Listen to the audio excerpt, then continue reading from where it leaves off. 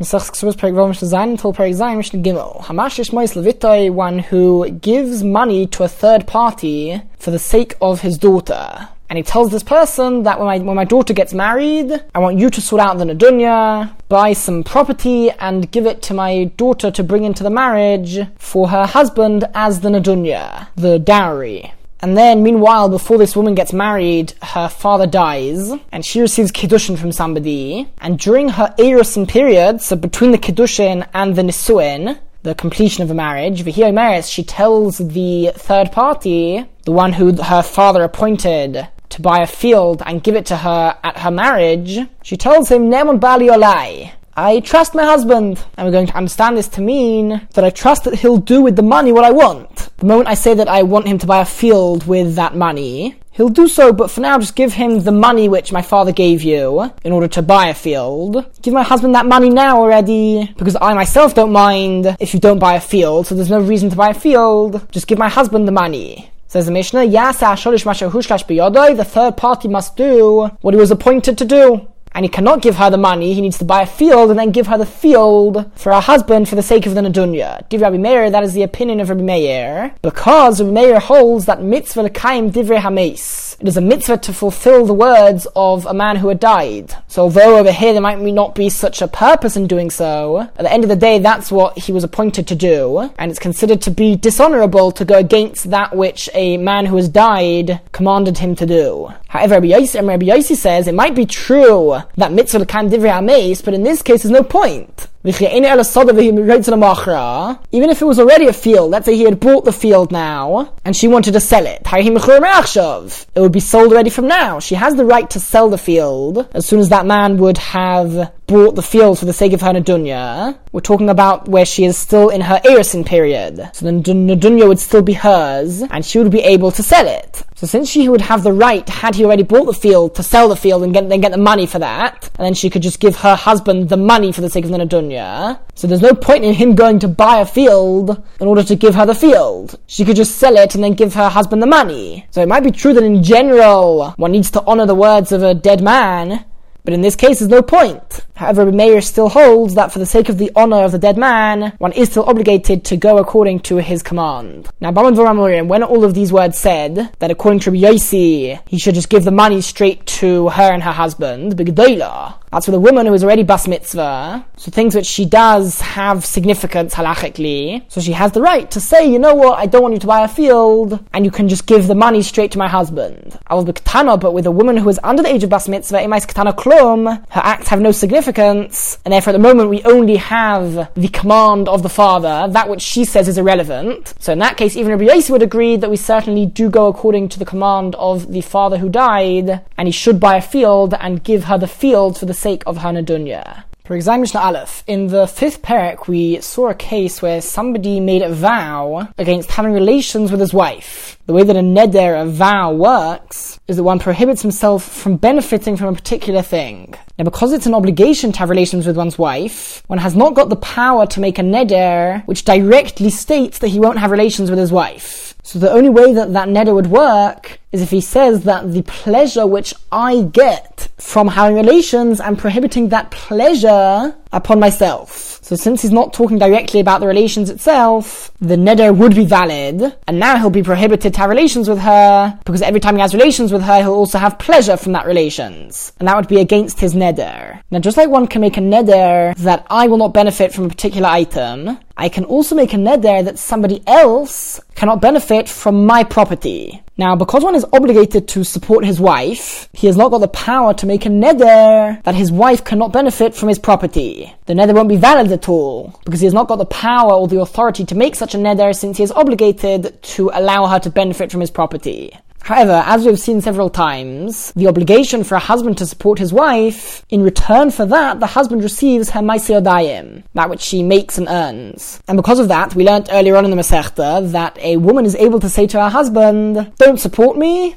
and I'll keep my maaseh yadayim for myself. The husband is not able to say that, I won't support you and you can keep your maaseh yadayim, because it all starts from his obligation to support her. He has that obligation. The Chacham said that because he has that obligation, we're also going to give him the right to Ma'aseh Yadayim. But he can't say, I'm not going to fulfill my obligation, and I won't take that right which the Chacham gave me. However, if she agrees to this, then he would be able to say such a thing. So the Mishnah says, Hamadres ishta melachonis lai, one who makes a neder against his wife benefiting from his property, and she agrees to this deal that he doesn't need to support her and she'll support herself from her own Ma'aseh Yadayim and everything that she earns. So in that case, the neder is valid. It does work. However, her Ma'aseh Yadayim are only enough to support herself with the minimum amount which a husband needs to give his wife for her support. However, before he made the neder, she would benefit from a lot more. Perhaps the husband was not obligated to support her on that level, but fact is, she did benefit from a lot of his property above his obligation. So he would still be obligated to provide her with that.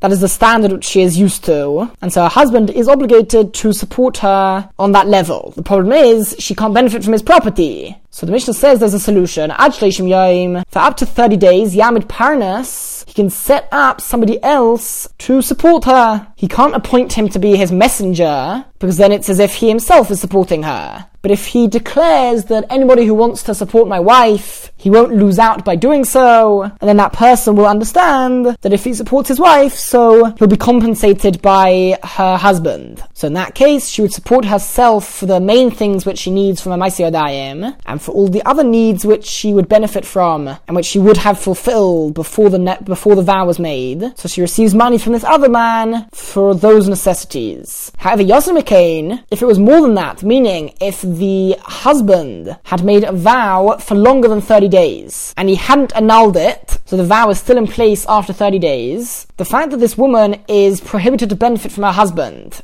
and she needs to receive her support, half of it at least, from somebody else, that is considered to be an embarrassment for her. And so she has the right to force a divorce. Yotze v'yitn Kesubos, if she so wishes, then he would need to divorce her and give her her Kesubos money because she is causing her shame. Now, Rabbi Yehuda has one concern, and that is that it's all very nice for the regular Jew. He can divorce her, and then he'll see that he really wants to remarry her. So he'll get his vow annulled. He can go to a Talmud Chacham who can find a way of annulling his vow, and then he'll remarry his wife. But when it comes to a Kohen is forbidden to marry a divorcee, including a woman who was previously his own wife. And so Rabbi Yehuda says, B'Yisrael, when it comes to a regular Jew, you're right, Chodesh Echad, Yekayim, if the vow was only there for 1 month, then he can stay married, or Shnayim. But as soon as the second month begins, after 30 days, Yotze v'yitn Kesubos, he must divorce her and give her Kesubos. Uba Kohenes, but with a woman who is married to a Kohen, we give them a longer time. Because once he's divorced her, then it's too late to ever remarry her. So Shnayim Yekayim, he can remain married to her for 2 months, or Shaloisha. Only once the third month begins, Yotze v'yitn Kesubos, he would be obligated to divorce her and give her Kesubos. Mishnah base, the discussion continues. Hamadres ishto le'sheletitem echad mikol ha'peiros. One who makes a neder against his wife, that she will not be able to taste any fruit.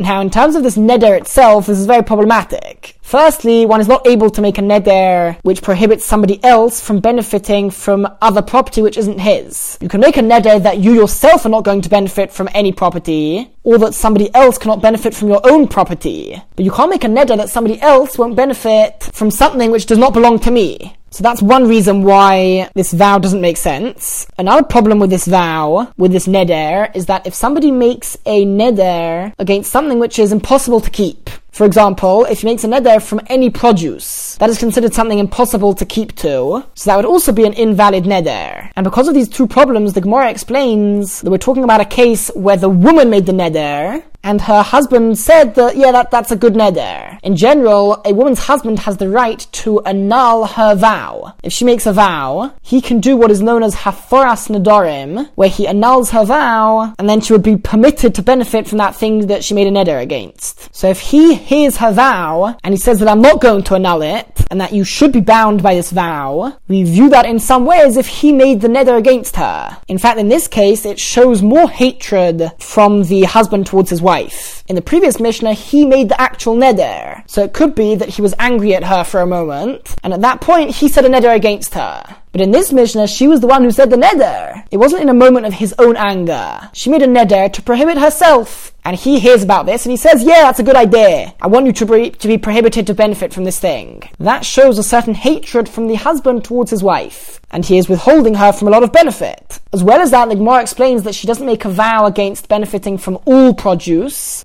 but rather from particular types of produce. Let's say she makes a vow not to benefit from any apples. So in that case, the neder would be valid, but Yotzivit and Kesubah, he would be obligated to divorce her and give her a Kesubah, and in this case, it's straight away. We don't wait 30 days or anything, because the fact that this wasn't done when he was angry, that shows that he sort of dislikes her more, and ultimately it is his fault that she is bound by this vow, because he could have annulled the vow via Hafaras Nedorim, and because of that, if she wants a divorce, we certainly do see why she requires that and how she cannot live with this man. It is considered to be unbearable for her, and therefore we would force him to divorce her immediately. And because, again, he is involved, it is partly his fault, so he would need to give her the Kesubah. Rabbi Yehuda says, B'Yisrael, when it comes to a regular Jew, Yom Echad Yikayim, if the vow lasts for just one day, then we allow him to remain married to her. Shenayim, but if it lasts for more than one day, for 2 days, as soon as the next day begins, Yetziv Kesubah, he'll be obligated to divorce her and give her her Kesubah. Uba Kohenes, but when it comes to the wife of a Kohen, we give her slightly more time, we give him slightly more time, Shenayim Yikayim. If the vow lasts for 2 days, then he can remain married to her. But as soon as the third day begins, he will be obligated to divorce her and give her Kesubah. And again, the reason why she is given more time is because once he divorces her, he will be forbidden to remarry her, since a Kohen is forbidden to marry a divorcee.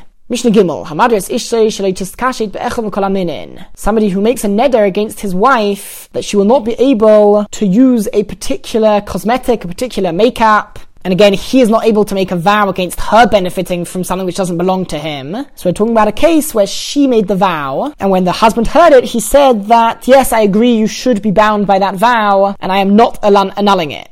So again, since this wasn't done in a state of anger, because she made the vow, he just said that, yes, I agree. Yetziv and Kesubah, he would be obligated to immediately divorce her and give her a Kesubah, of course, as long as she requests to be divorced. Rabbi Yossi says that it's not necessarily true that the husband over here is withholding her from a lot of benefit. But aniyos, when it comes to poor women, for example, they don't put perfume on that often anyway, since the woman herself would often do lots of the chores in the house, even if there was dirt involved, for example. So the perfume wouldn't last that long, and so only if he made a vow, shalonos kitzvah, if he didn't give a limit to the vow, and he said that, or she said in her vow that she is prohibiting it forever, or the Gemara explains at least for a very long time, for example a whole year, so then if he confirms that vow and agrees that she should be forbidden, so that's considered very hard for her. But if it's less than that, then it is considered bearable, and she can't demand a divorce as a result of that. So